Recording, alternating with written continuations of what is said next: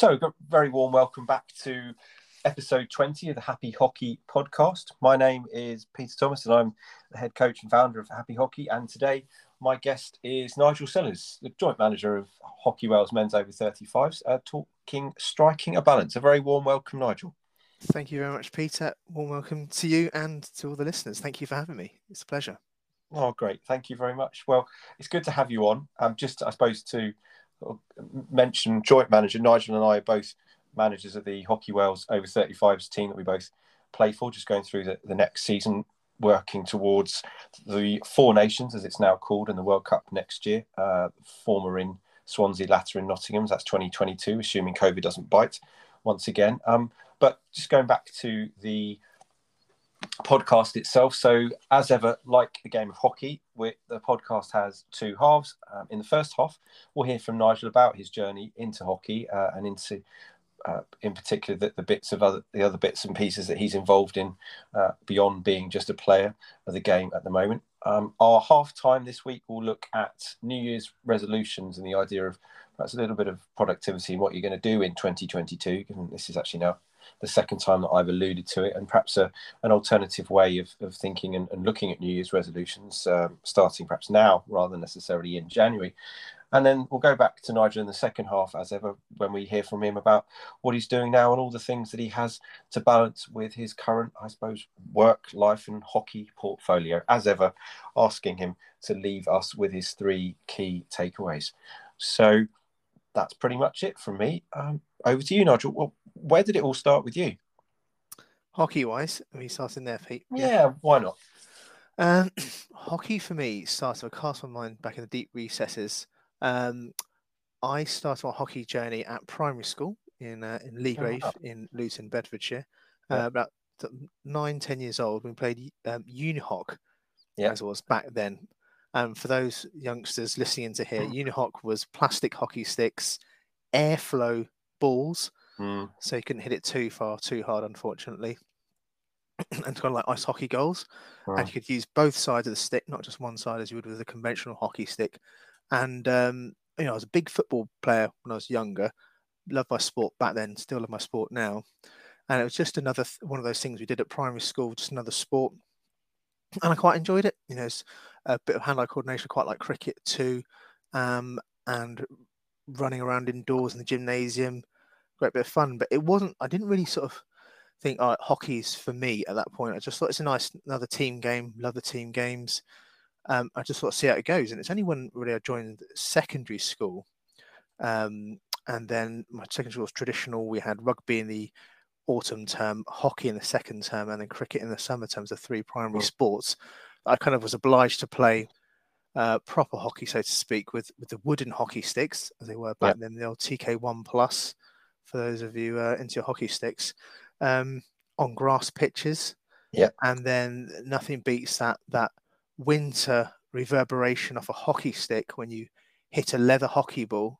This is really dated me now. And then the vibrations come up your hockey stick through your gloves and up your forearms. You think, why have I chosen this sport? Because I can't even hit the ball and it's aching my arms. But it's just one of those things that got to hang out with the guys in the hockey team, kind of showed a bit of skill in it. And it just kind of went on just with hockey. And then we started playing more on Astro pitches. Really enjoyed that. And as the sort of the rugby and cricket, which I was still involved with, took more of a back seat. I just found that my hockey development progressed quicker than my other sports. And that was a great way for me back then of meeting other people, not just in the school, but in clubs as well. And actually mixing with older boys in the school. Because certainly my school was kind of like, you wouldn't chat to the boys in the year above you or the year above that. It wasn't sort of a done thing. But if you played sport in the team for the years above, which I did, you actually were sort of more welcome with the older guys. And it's actually a great way for me to connect and have fun. So I think hockey, I guess the sort of theme perhaps today really for me is hockey is, I love the game itself, but actually it's more about what it gives me off the pitch and what I enjoy about the camaraderie with people, working together and just kind of having fun really, and just a sense of achievement when you have a really tough game. You do all your prep for it, and then whether you win or you don't, but you're giving the best side of yourself to it and just enjoying that. I think that's for me where I had my hockey journey started then. played a bit of county stuff when I was younger, school first 11, then sort of went on to university as well, University College London. Played junior hockey, which was very different. You win, lose or draw, you'd go and celebrate with a snakebite and black, as it were, in the student union after a Bucks game on a Wednesday afternoon. And then moved on to my adult hockey. I was living in London at this point after I left UCL, and I did a master's in Cambridge as well. I played a bit of hockey there, and I played for Southgate Hockey Club, who I play for now. And I guess that's kind of been my sort of broad hockey journey, playing a bit of representative hockey with the East of England, over 35s more latterly. And it's great to be able to, at my sort of ripe age, to be able to stay in the game in some shape or form, play a bit of representative hockey, bit of fun, and done a few touring stuff as well. And that's great to be able to travel internationally. Well, pre-COVID we could, and hopefully we still can going forward. But just, I really love the game. I hope you can hear the passion coming through my voice, because I just really enjoy it. And that's kind of why I'm doing the Wales Manager stuff with you. Because I just really enjoy the game, and I know how much it takes to get a game on and organise a team, and I want to be able to contribute to that, and see where it takes us. Yeah, it's interesting, isn't it? How you say, yes, it was the game itself that got you in, but it's everything else that it brings that probably keeps you in, and perhaps helps you make that decision about which sport you choose. I'm sure there's a lot of people out there that have got multiple things they did when they were younger, but it was whatever particular sport they have now. There's usually the additional reasons that make them stay. Did you get a blue when you were at Cambridge? Did you manage to get involved in that, or? No, I didn't. I played for the college, and I also played for the university third team. So that wasn't blue status, only for the first team. Yeah. Yeah. Okay. Oh, fair enough. But that, and interestingly though, that's played at Southgate, isn't it? The varsity game normally. It is. Yeah, it's great facility at Southgate. And who's not been? We've got a really good clubhouse, a water pitch, and a 3G pitch. Or Sandress, I think it is, next to it, and the clubhouse overlooks both pitches. It's a really nice facility. For anyone who hasn't been, come down and watch a game or come and join, more than welcome. So it's really nice there. And I suppose, in addition to those facilities, which you're right, the Southgate setup is fantastic, not just in terms of having two pitches, which is relatively unusual for hockey clubs across the country. I'm trying to think. I think there's only one actually, even in Sussex, that has two pitches next to each other, which is Brighton. But also the clubhouse, and the fact that the changing rooms are below and the bar is upstairs with the cafe area, so you can actually watch the game, can't you? From that standard. But what else was it about or what was it that also made you look at the additional organisational side? Like, because I know your overall sort of help running the East and also the stuff for Wales. What was it there? Yeah, I think for me, it's just about the hockey side, but it's kind of how I look at life generally. I think life for me, you get out what you put in. And I'm a really big believer in, if you want to complain about something, that's absolutely fine, but don't just complain. Come up with a solution. Come and help contribute. That doesn't mean coming in and taking over, whatever it might be, but it does mean offering constructive support and being able to say, here's what I see is going wrong. Here's how I can offer some support. It might be some advice. It might be a bit more time driven. But I know with hockey clubs, 99% of them across the country, across the world, probably are volunteer run, which is one of the strengths of hockey. It's a volunteer community sport, and it's really grassroots, which is amazing. But at the same time, it's also one of its key weaknesses for me, because it relies on a handful of keen volunteers to run the direction of clubs. So for me, I wanted to get involved with the stuff. It was a short period of time to organise a squad, get some games together, get some pitch time, and I know how much a bit of continuity off the pitch will help play out on the pitch. And it's giving up my sort of spare time to do something. I personally just want to make sure I get the most out of it in terms of enjoyment and bringing people along with me. So don't get me wrong, but I don't offer to put my hand up to do everything. I see there's an issue, but hockey I have a particular passion for, and it's nice when you kind of see things work. Whether it's everyone's got matching kit, or the pitches run fine, or everything about the sort of squads comes together, and that for me, I get that sort of enjoyment as much as I do from playing and winning or even just competing. Yeah, no, that's a good point, actually, isn't it? It's that addition, yeah, not putting something in and getting something back, and also that creation of a vision is always really helpful. Even that session we managed to set up in Swansea a couple of weeks ago, it was great to hear how well it had gone. So yeah, no, absolutely. And I suppose as I'm talking about it, how does the regional stuff in England differ from the stuff you do with Wales on an international level? How does that differ? Not too much really. The England hockey have just gone through governance restructure, which started. The new system started in September 2021 for the current season, so things are slightly different. But in the old world, you'd have 5 different regions: North, South, East, West, Midlands, combined services, if I've got my maths correct. Will come to an annual tournament across the weekend and play a series of games, and that would be the one and only tournament that a divisional side would come together. Whereas I guess international level, you've got a 4 nations tournament as well as a World Cup or Europeans, depending on where you are in the cycles. There's a couple more things to aim for, and I guess at the international level, you probably have a few more meetups as well during the year. So there's a little bit more to think about. Whereas the divisional is just really come together like a barbarian side for the sake of one weekend, and then you'll sort of disband. And the nature of it with rolling age groups is that group will probably never come together again, which is why it's also so special at the same time, because you look around the side and think, actually, this set of guys or ladies on the team, this is who we're playing with this weekend, and you'll just know for the coming seasons beyond, you come across each other in the pitch or the clubhouse, you have that sort of nod and a look, and we played together, we went through this together, and that's really exciting for me. But yeah, there's not too much difference in this organisational side, and you still need to book pitches, still need to book umpires, still need to harangue players, and thank goodness WhatsApps are now around, which you didn't have when we were at university, Peter. To the old Friday night phone call, dragging people in to play. At least everyone's on the same page now, so that's brilliant. Yeah, absolutely. I'm not sure it necessarily gets people to respond any more quickly, but it gives you more. At least you know they've read it or not with a blue tick. Assuming they've got that turned on. But it's true.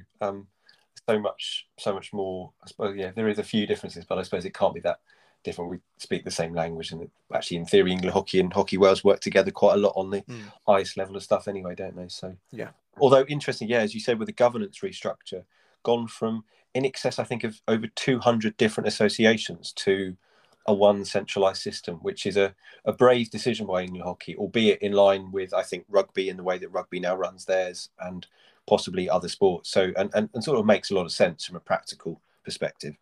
Yeah, you're right. It does make sense, and sort of allied to those changes as well. The regional structure I just mentioned has moved from, I think, 5 regions to 8 areas. They're not called regions anymore. So 8 area groups. So you've kind of got North, South, Central, East, West, and a few others whose names escape me now. And there's also the introduction. There's quite a lot happening with England hockey all at one time, with the game management system being introduced. That's a single source of truth for fixtures, results, leagues as well. And that was introduced. A few teething problems, admittedly, at the start of this season rather.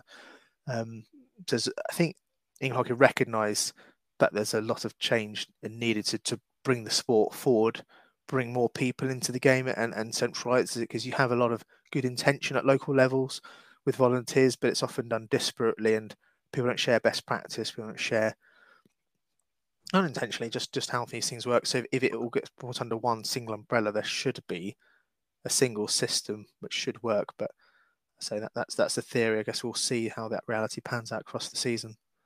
Yeah, and I think wasn't there also an element of the travel was something that they took into consideration, because certainly at the top of the regional, when it was just 5, England, North, South, East, West, Central, the Midlands, sorry, like you said, now down to 8. So I think we've got 2 quite close here. I'm technically in Sussex in South East, but there's also a South Central, as well as a few others that actually until you get to the National Conference League, then the amount of driving is significantly reduced, I think, certainly in certain areas.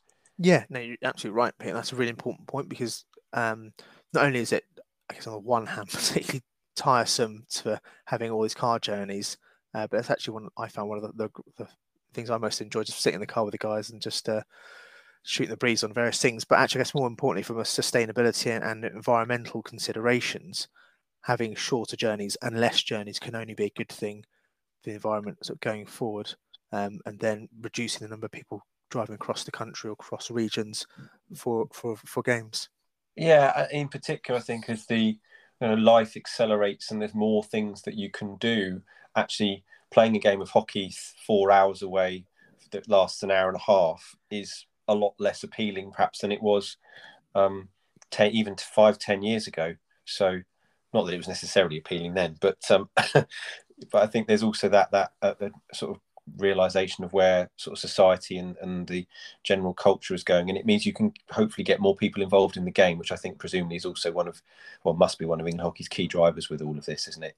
Yeah, no, exactly. And I think there's also a balance here, because there are other drivers to improve accessibility to the game, such as Hockey Fives, which is coming in, which Yes. I'm not too convinced about myself in terms of bringing people to this game. Yes, it's much more accessible, and I get, but from a purist point of view, it's a bit like comparing T20 cricket with a full Test match. It's yes, you're playing the same game, but it's a very different skill requirements and tactics and setup. I don't think it necessarily drives the game forward, but I do accept from an accessibility point of view, it makes the game much more open to more to be involved, which is to be avoided. It's an interesting one. It's a bit like, actually, I was looking back over who else has come on this podcast so far this year, and I spoke to a woman who was the head coach of England's Sevens, or development officer, Sammy Phillips. I can't remember exactly her job title, I'm afraid, but she was saying one of the interesting challenges that she has, and in fact their sport of Sevens has, is that differential between the two. So yeah, I can see where you're coming from on that. I suppose in some ways it's that balance, isn't it? A positive if it gets more people in, but it will always come with unintended consequences at the same time. So yeah, an interesting one. And I suppose also, I was just changing the subject slightly, but we're mentioning that the overall title of the today about striking a balance. How have you found in the last sort of, well, I suppose even including primary school, when the balance of keeping work or school and then work sort of chronologically alongside both the playing and the managing the other involvements in the game? That's a really good question. I think if I gave you a nice tight answer for that, I think I'll probably be a millionaire, because it's tricky, I think, is the answer. And I think when you just think you might have cracked it, something changes. And I think what I have sort of learned over the many years of balancing and spinning various plates is the need to be patient and to be flexible. And to not to be too dogmatic about what does success look like, because it changes over time with life commitments, work, family, relationships, and now children with me. So and then priorities change. When I was younger, single, had less sort of those sort of more formal commitments. I could invest more time in things like playing the hockey, staying afterwards for a game and stuff. But now, actually, quite rightly, my children have other commitments at the weekends, spend more time with family, seeing friends and stuff. So yeah, there's quite a lot to manage, and I think coming back to when we started talking about why do I get involved with the whale scene, it's the little time that I do have for non-family stuff, but when I want to be kind of being away from my family, I really want it to make it count and to really enjoy that. And I think that's the biggest thing for me now. You see so much of this pandemic, and it really just reminds you that life is so short. So actually, just to enjoy life and not think too much about it, and not think too far ahead, and just be in the moment a lot more. That's what I'm trying to do. Yeah, interestingly, I did a workshop at work only a few hours ago on a particular productivity sort of approach, and actually Jeff Crouch, who again was one of the guests on the podcast, was running the session. Was the primary focus of that productivity idea was about clarity about what you want your life to be, and then what you tend to find is your priorities will become almost intuitive. So yes, you need that to have some direction and not be getting the response from the Cheshire Cat of, if you don't know where you're going, it doesn't really matter where which direction you turn. If you've got those clear sort of high level goals, then actually you can start to spend more time in the present, because you're moving in the right direction. Yeah, no, right. And I guess if you can, have those goals, and you can visualize them, so that gives you that sense of purpose, or you need a little of a bit of a boost. You can actually, here's what I wanted to achieve. And I think with having that bit of focus, whether it's short term, long term, medium term, certainly for me, that helps what drives me forward and keeps me thinking. Definitely. And I think things like the Four Nations and the World Cup that we've got next year is a prime example of that. It certainly helps me when we're doing all of this stuff, and perhaps have people who drop out of a session, or you're trying to organise or look at dates and things aren't quite working. It's that overall final sort of, no, we want to get there, we want to be in the best shape that we can, that sort of keeps you going, doesn't it? Yeah, no, absolutely. And in terms of, I suppose, wider sort of work and family life and sort of crossover, what sort of skills and things do you think that you've alluded to it before, but the hockey brings you, that takes you sort of into the other side of your life?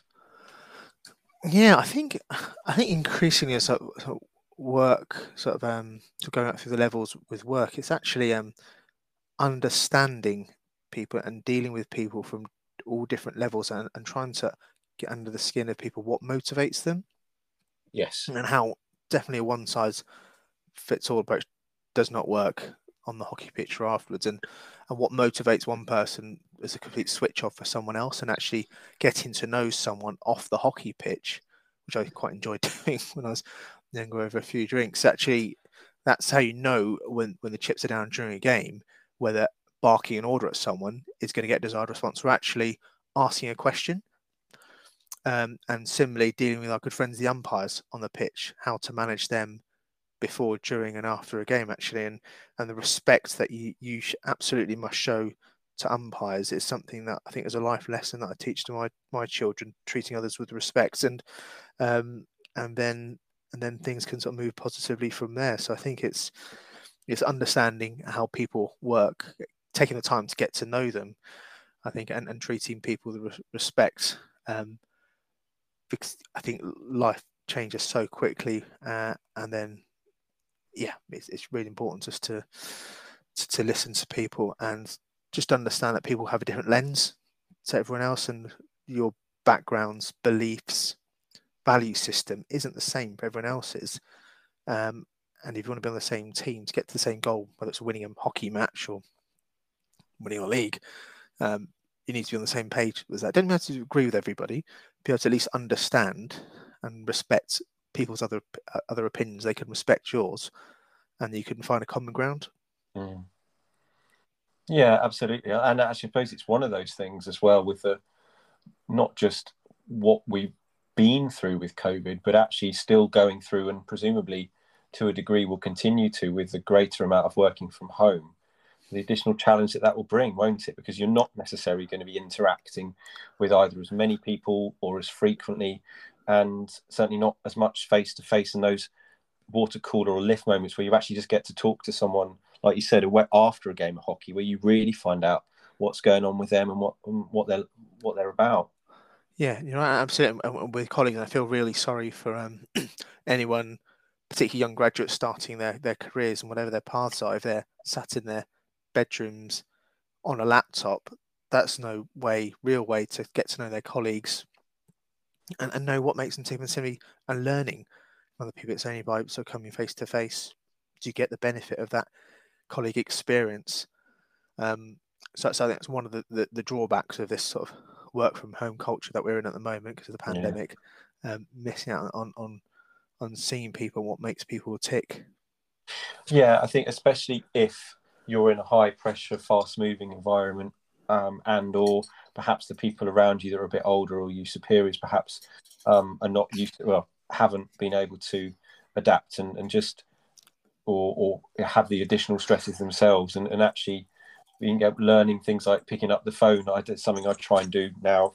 If I message someone, unless I have to, I'll try and just call them and speak to them directly as much as message them, because you can have those conversations and a bit of checking in, can't you, as part of it? Yeah, no, absolutely. And when I was, I'm a chartered surveyor by trade, but actually I don't do day-to-day surveying anymore. I work for the Royal Institution of Chartered Surveyors, who are the sort of standard setters and regulators in this space. But when I was on the tools as a surveyor, one of the things that I really valued was when I was going out on site inspections with my superiors, wasn't just watching how they conducted themselves on site, how they conducted themselves in tricky client meetings, but actually talking to them afterwards, saying, "Oh, I saw you use this phrase," or "Your body language is different then. Why was that?" How you managed to diffuse that situation or win them on side from quite a tricky situation, and talk them through it. You just can't do that at the moment on a Teams call or a Zoom. And yeah, it's a real shame. Yeah, it'll be interesting to see how it impacts wider culture actually over the next few years, and how far back towards pre-COVID we get, and whether we actually realise we need to do more in person than perhaps we don't. I don't know. Technologies might also evolve to allow that almost as a part of necessity, but it's going to be an interesting. Oh yeah, you're absolutely right. But don't get me wrong, I'm not some Luddite who doesn't think it's not a great idea, because speaking to colleagues overseas and being able to do that at a touch of a button rather than jump on a plane, that's amazing. But and similarly, the idea that you need to be in an office present in order to get your work done, that's very archaic. But at the same time, we are human beings, that human interaction, and just have a different perspective other than the four walls that you get up in and work in every day. It's really, really important just for your mental health, I guess, more than anything, to have a change of scenery, get some perspective on your situation. It's not all about work. It's not all about hockey. Life is there to be lived in, and it's, for me, it's striking that balance. We come back to the title of this podcast. It's and that balance is evolving all the time, and recognizing that, I think, is a real skill. Yes, and I think, as you've alluded to as well, not just in yourself but in other people, and having empathy of being able to understand their situation, as well as the ability to not disregard or think negatively if someone responds in a particular way. That unconditional positive regard actually would probably be what it would be called in a more clinical environment, of just actually accepting that people are going to have those, especially in situations like COVID, etc., those sort of different days. So yeah, it's an interesting one. You've mentioned a couple of points or earlier about belief and what values to yourself. Because of course you've had something else that's gone on for you recently as well.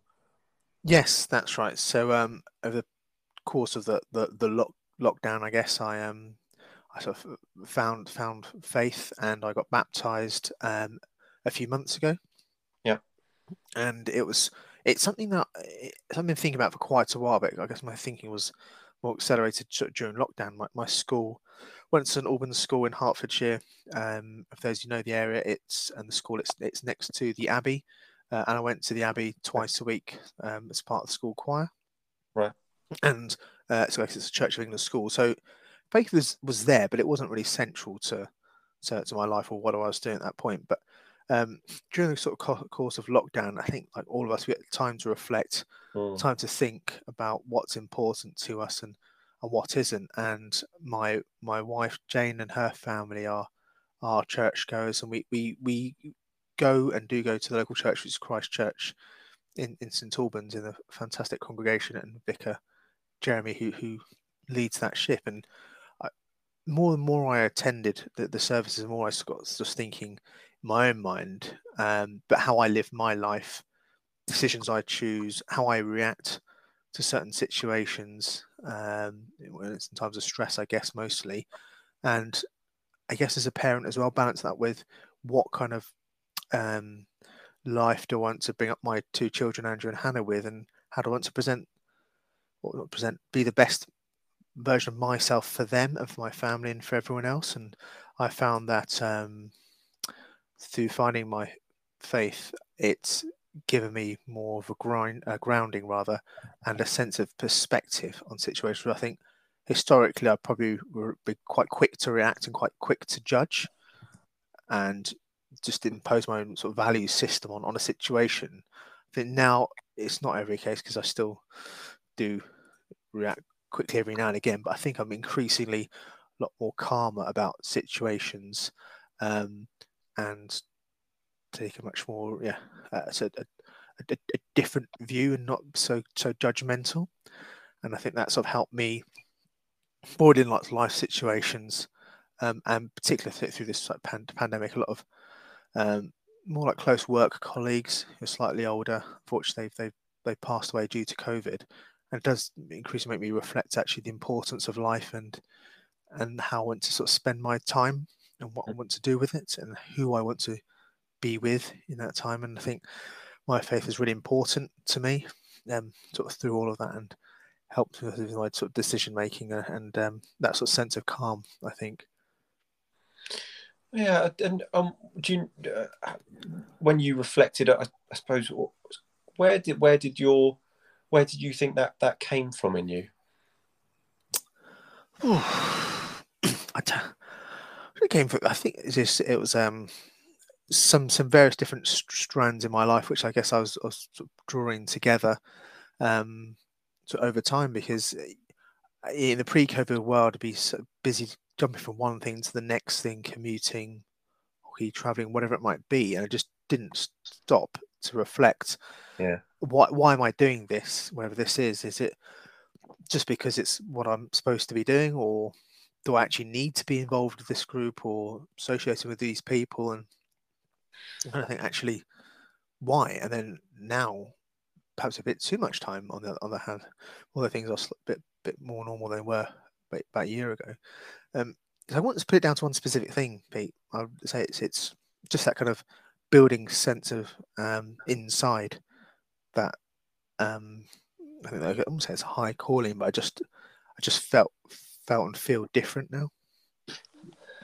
You might put it perhaps a congruence to more about who you are and what you want, perhaps, and just realizing that those it's interesting, isn't it? Sometimes you go out and you actively find something and you sort of, yes, that's what I want, and then other times things will almost be attracted and come to you because actually you need it without really realizing, and they sort of over time they sort of creep up on you, and then you realize actually this is something I really want to be doing. Yeah. Okay, well, we've been going for about half an hour, so I'll sort of end the first half there. There's no sort of whistle, as it were, as we would expect from our umpiring colleagues, but I'll just nip quickly into a half-time break. This week, looking at the idea of New Year's resolutions, and in particular, so after this workshop I ran earlier on today in the office, or digitally, as it were, in the office, about productivity. Just one thing I've learned over the last few years about New Year's resolutions is actually setting them is a good time to do it is before you hit January. And the fact that if you give yourself the time and the space in December in particular to sit down and reflect and review where you are and what you've achieved, especially in the last 12 months, but over a wider period, it can help you be clear about not necessarily what you want, but certainly the experiences and how you want things to be over the next 12 months, and help you sort of set not just goals, but just actual sort of visions and ideas about which direction you want your life to go to. A little bit, I suppose, Nigel, you've been talking about with your faith, but therefore it's perhaps New Year's resolutions is an idea to consider, but from a wider perspective, I think at this time of the year, from reflecting and taking that time away and having a few hours or even a weekend or an afternoon to yourself if you can, and really looking at where you come from and where you want to be, but not necessarily just goals, but also wider, as Nigel alluded to, the idea of who you are and what's important to you. So I just thought I'd chuck that out there for half time this week. And then I was just coming back to you in the sort of start of the second half. Where does, I suppose, what does 2022, if I can get my numbers right, look like for you, again, in sort of those three areas of hockey, work and sort of wider life? So I'll do the reverse if I can, Pete. Yeah, of course. We'll touch a bit on hockey and a touch bit on work. So I'll start with the wider bits and pieces. I think sort of family, I mentioned, Andrew and Hannah. Andrew's going to be turning 6 in January. He's year 1 at school, and Hannah's going to be turning 4 in February, and she's in preschool. So Hannah will be touching with the same school as Andrew next September. So it's a big transition for her and for us, having 2 children at school. I'm sure any parents on this pod will can attest to how life really does go quickly. and I certainly want to be there as much as possible. Which one of the benefits of this work from home world we're in now, I can take them to school and pick them up most days, which is brilliant, and be part of their activities. And for me, I really want that to continue in 2022 and beyond, and be there, because they grow up so fast, and it's and just I know, yeah, before I blink they'll be in secondary school and then off into the big wide world. So I want to be there as much as possible for them. But one of the things we haven't sort of touched on, but is I guess related to hockey, but something we've just become recently involved in, is the England Hockey Equality, Diversity, Inclusion Board, the EDI Advisory Board, which was set up a month or so ago.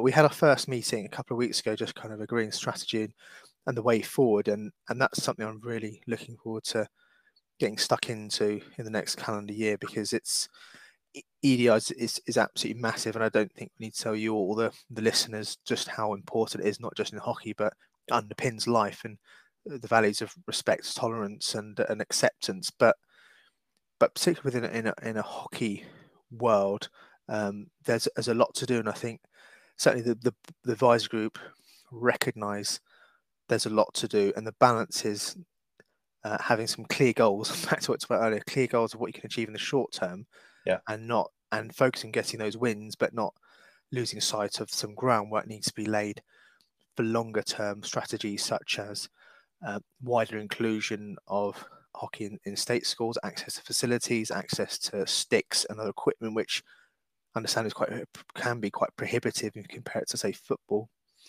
and other sports, and being much more visible in this space.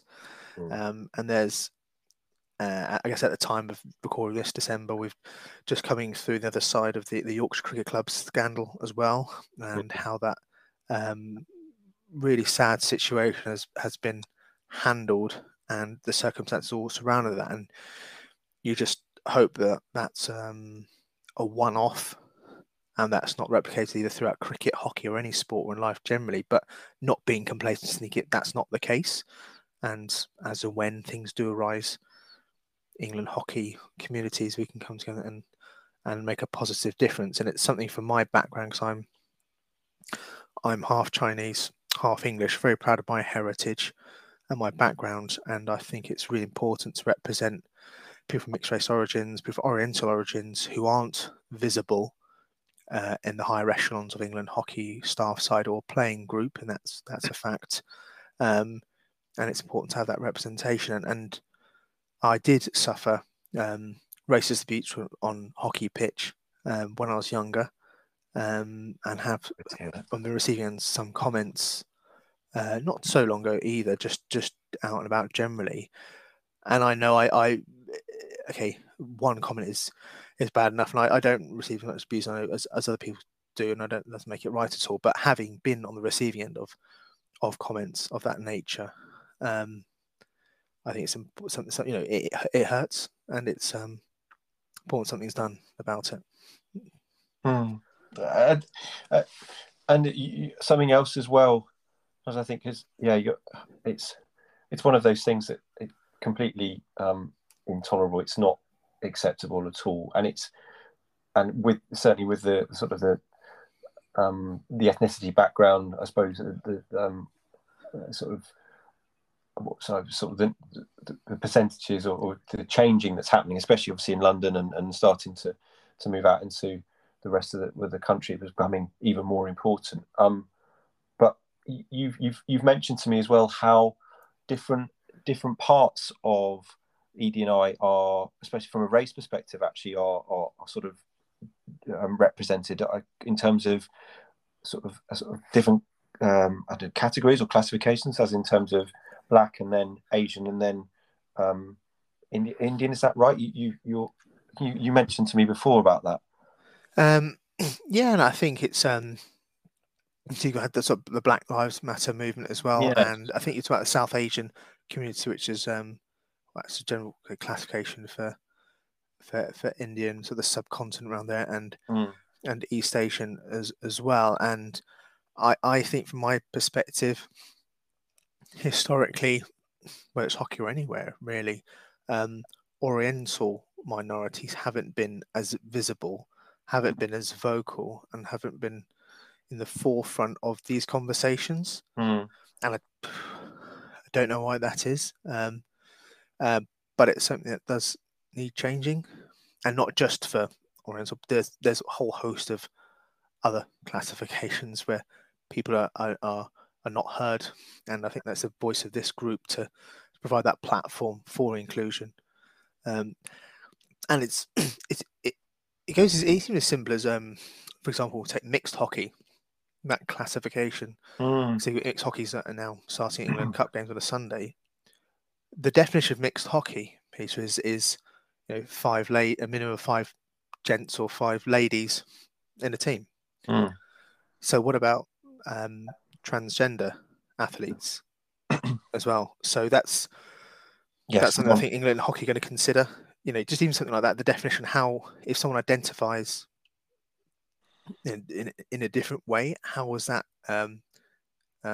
accepted by the England hockey rules? Just even like simply as mixed hockey, people of transgender status feel welcomed in that competition. So yeah, there's a lot to consider. There's a huge amount, and of course there's also there's non-binary amongst other ways in terms of what would that be more? That's gender. Beyond other things like I suppose sexuality and also disability being another big one, whereby a small amount of research I've done on it, 20% of the population is generally considered disabled, and that gets a higher percentage as the older that you get. But it's an area that hasn't been, I think, what you sort of definitely allude to, is it hasn't really been looked at enough and needs more attention, not just in the short term as a sticking plaster, but actually to change the approach as a wider cultural consideration, doesn't it? Because that's what as the world evolves, that's what we need to do. Otherwise, the risk is we can be left behind as a sport, as a nation, etc. And as well as, I think you mentioned. With the gender, or even the naming of men and women's as opposed to perhaps gentlemen and ladies, as well. Just also how we look at that and what that offers. I know the RFU have considered, or perhaps the IOB have considered one thing from a physical perspective, but it's something that needs looking at, because it's important on that regard. No, absolutely. And to come back to your original question, I think you asked about life, work and hockey. I guess from a hockey perspective, goals for 2022 would be for the Welsh team, at least at the risk of sounding glib, to win a game in a tournament. We haven't won a game in a tournament since beating the great hockey nation of Denmark, with respect to them, in the Europeans a couple of years ago. Unfortunately, we've been on the receiving end of the few wrong results in and around that, and obviously COVID sort of interrupted things last year. So my personal aim is to at least win one game at the Four Nations. That's England, Ireland, Scotland, Wales. And then we go into the World Cup. Touchwood, it goes ahead in Nottingham in August, and we look to build from that. Because as you know, Pete, and just for the benefit of the listeners here, we're putting together a program of just contact time for trials and games, as that's togetherness on the pitch. But the nature of Masters hockey, and for those of us of a certain age and getting older, the body doesn't quite work as much as the mind would like it to. So a really fundamental point of Masters hockey is actually your fitness, the ability to put back-to-back games together, a Friday, Saturday, Sunday, in case of the Four Nations, and as many as 6-7 games in 9-10 days across a World Cup, which is not normal. You wouldn't play that during the season. You play one game on a Saturday. You might double up on a Sunday if it's cup time, but that's it really. So you've got time to recover.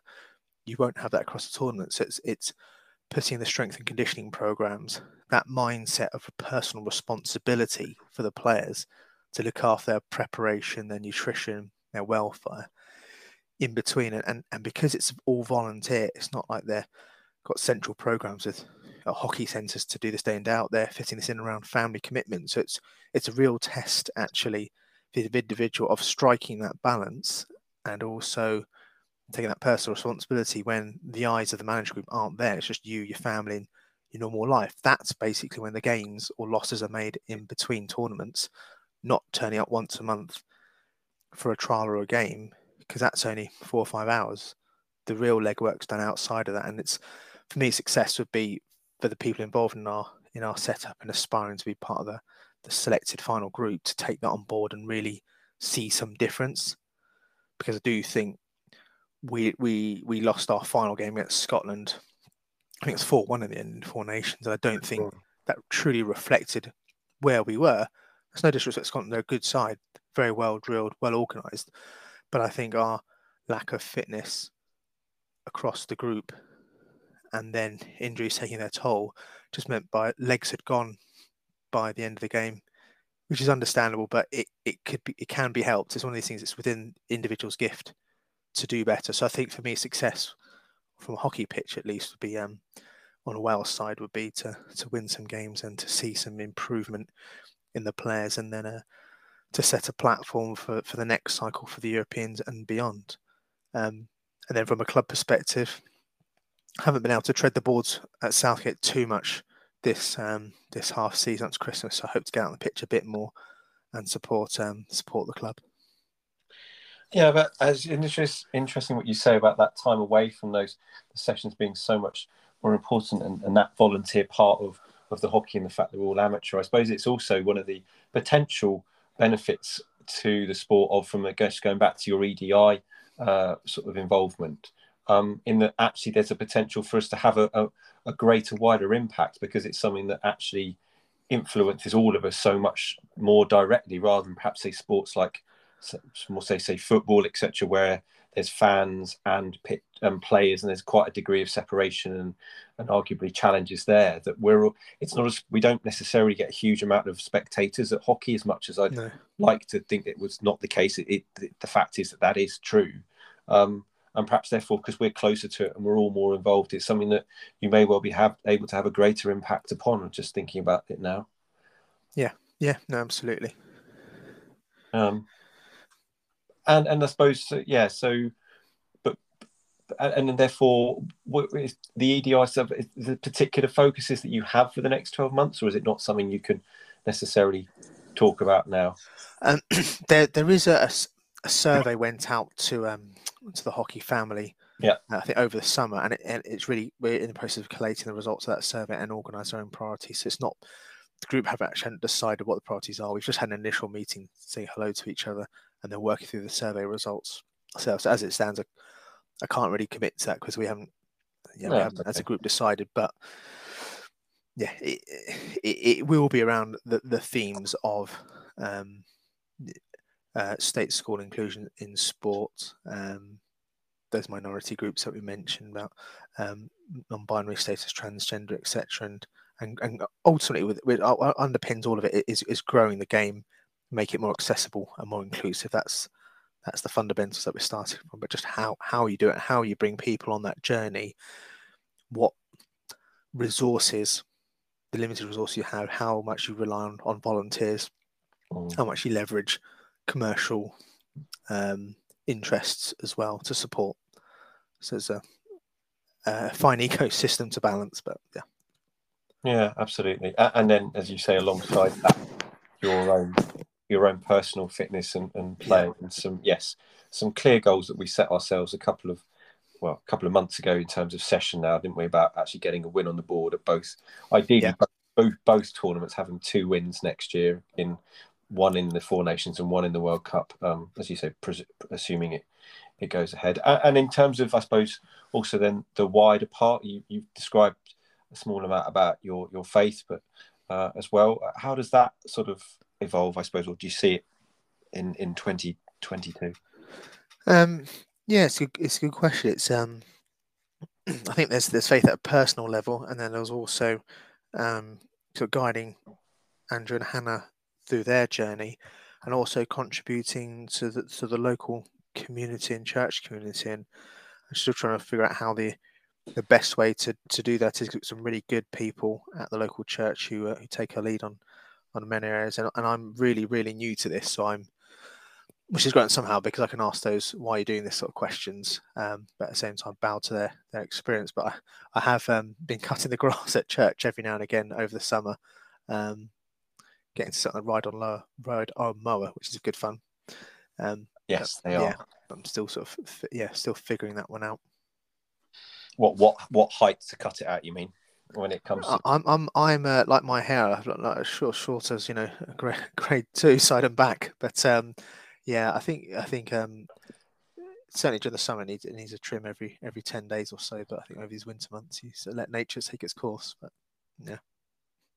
Yes, yeah, it's amazing how quickly it grows. Although, as you say, great fun, and the smell of grass is always a wonderful addition to the. Oh, definitely, we're in the summer now.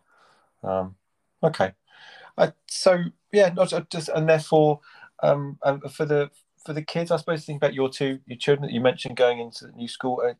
Challenges for them, or hockey for them? Are they involved, and how do you keep balancing that as well? Are you able to get them involved? I'm hoping to. Southgate Hockey Club's give them a bit of a plug. I've just started a hockey tot session on Saturday morning. I think it's 9 or 9:30 for 3 to 5-year-olds, and I think it's a great way to involve children in the game. And because I was, I guess, a relatively late starter, I didn't play quite proper hockey till I was about 11, which is, I guess, relatively late these days. But they come and watch. They come see me play. They see me on our YouTube channel with the Wales stuff, which is good fun. And they're happy to hold onto a stick. But it's just I'm just conscious not pushing them too much in one direction. If they want to play football, swimming, whatever it might be, I want to support them. But I think I wouldn't want to concentrate too much on anything at this stage because I enjoyed the benefit of playing a bit of badminton, table tennis, whatever I could turn my hand to, because you learn different skills, balance, coordination in different sports, which will come in handy in life and in any particular sport sort of down the line. So I just want to give them the opportunities, and touching wood, COVID permitting, they're able to do their clubs, their societies, and get involved in various things in school and outside school, and I can support that. Yeah, it's an interesting one, isn't it, as well, how we're talking about striking a balance, but actually it isn't. A lot of specialisation perhaps doesn't come that early. There is the people that do, but actually how much you can learn and how much benefit there is, not just on the physical side, but the thinking side and the social side, or the environment side of other sports and what that brings. Certainly hockey is one I've often looked at and thinking, well, there's so much similarity between so many of the core other sports that we play in this country. Football as a core starting point with the formation, but even space for rugby, hitting the ball like cricket, the fitness of multiple different things, and even striking sports and like badminton, tennis, etc. How much there is that you can bring across from other things. No, absolutely. Just I think it's just, I said back to my sort of life lesson. Just get stuck into as much as you can and enjoy it, and try and be a sponge and learn as much as you can, and take your own view and your own learnings from things, and try and apply that and try and be positive generally. So I think that's what I try to do. Yeah, and I think it's been certainly from the Welsh side, we've made some progress, haven't we, in the last 2 sessions, despite numbers and COVID being a restrictive. Actually, getting a video call for some aims and objectives in the first session down in Swansea. It's you can still, if you can look at it in the right way, still take steps forward and make you feel like you're making progress, especially if it's in a way that aligns to how you want to be. It attracts things. Yeah, no, absolutely. And it's bringing people on that journey with you, because again, people have a view as to what a good session look like. Well, actually, a good session could be anything really. It just depends what your mindset on and sort of how you want to go about it. A team's call might not sound the most enthralling thing, but actually it's good to get, put faces to names, get people to say hello, and agree those team values, which you don't actually have time to do it with. Not something you'd do if you actually were on pitch hitting a ball around. You just wouldn't discuss that. So it's great we had that firm foundation, and we can reinforce that in everything we do. And then when we do have pitch time, that can be so focused on pitch time. Yes, and not just that, but not just the time to do it, but actually being able to do it from people's homes. So we might have got people together for an hour and a half, but actually they didn't need to leave the comfort and the warmth of their own bedroom or study or lounge or wherever they may have been on their laptop or computer. computer. Yeah. So yeah, no, absolutely, it's that other element of bringing other people with you. Yeah. So and not just to finish with them, we're sort of coming towards the end of the session, as it were, the podcast. Three key takeaways is something I normally ask all of our guests for, and I suppose so. Therefore, sort of onto you and yours, really. Yeah. I think for this, I think the top three would be, first and foremost, be passionate about what you do, whatever it is, sport, life, friendship. I think the more passionate you are about something, the more likely you're going to invest your sort of time and energies and really focus in achieving something. And then that I guess that leads on to my second one of working hard. I think everyone agreed that nothing in life gets handed to you on a plate. You need to work hard for it, and the more heavy lifting you do to work hard, I think there's this real sense of satisfaction. Even if you don't achieve something, you just know you've worked hard to achieve something, and you put all you can into it, and you know there's no ifs and no buts and no what ifs. And I think for me that's really important, to work hard, and at the same time, be persistent. There are cliches, but you sort of learn the greatest lessons when you make mistakes rather than time of success. Really is true, and there will be setbacks in life. There will be failures, and that's why my faith has helped me deal with those setbacks and the failures and put things in perspective, because it happens and it will happen. Life doesn't run smoothly. There'll be health challenges, financial challenges, climate change challenges affecting everybody. But just by throwing the towel in and saying, right, that's it, I've had enough, without working hard, being passionate about finding a solution and being part of that solution, being persistent, I think that will be a recipe for me for success. Yes, and it's your second point, I think, especially struck a chord to me. My counselling course at the moment, what I'm taking, level 2, has got a poster on the wall which says don't expect half the results unless you're prepared. If you're only prepared to put in, or expect half the results if you're only prepared to put in half the effort, or something along those lines. And so it's not just about being keen on something, but actually being prepared to turn up and be there week in, week out, doing the hard graft and having that, putting that energy into focus. And then when you are persistent and you do work hard at something, that's when you get the rewards. Just being keen on something isn't enough, is it? It's perhaps taking it that step, doing everything else that you can to actually follow through.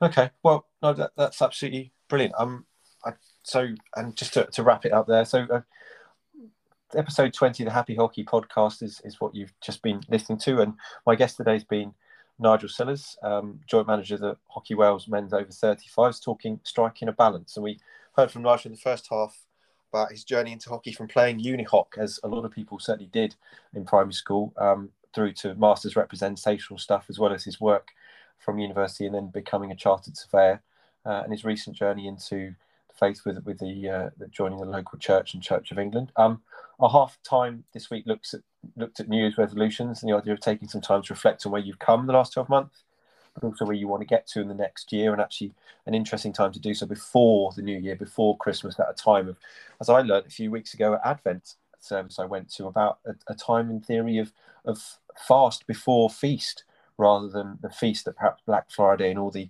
commercial adverts that we're used to seeing suggests that December's about. And then the second half, we come back to Nigel more from his sort of work, hockey, life balance, and starting with his children, going to the same school, and how this sort of will evolve into 2022.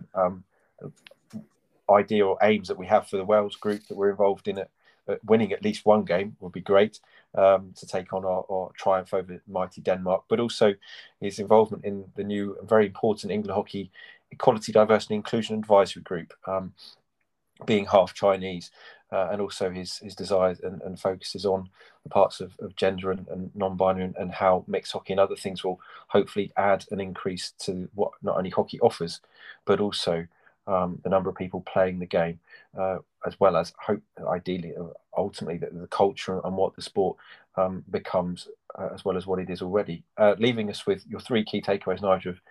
being passionate about what you do, working hard at what you do, and then ultimately being persistent, and staying the, I suppose, the hard yards, and the journey to get the most out of what you can. So yeah, Nigel, it's been wonderful to have you on. Thank you very much indeed for your time. Thanks for having me, Pete. It's been a pleasure. No, it's great. I think the ED&I thing in particular is a very important one, and as you alluded to with what happened with the Yorkshire cricket, but I think there's a real opportunity there for England hockey as the amateur sport that it is, pretty much. But actually, the amount we can have going into communities, etc., we can really have an impact there, beyond the sport. I think it really is potentially a vehicle for something else, and also, as you say, from the involvement you can get, whether it's school or just international representational stuff, just a great opportunity for everyone if they want to be. So yeah, my name's been, it hasn't been, still is, Peter Thomas. Thank you very much indeed for everyone, for Nigel for coming on, for everyone for listening, and for everyone out there that's been involved in the Happy Hockey journey so far. I'll leave it there for today, and I'll speak to you very soon.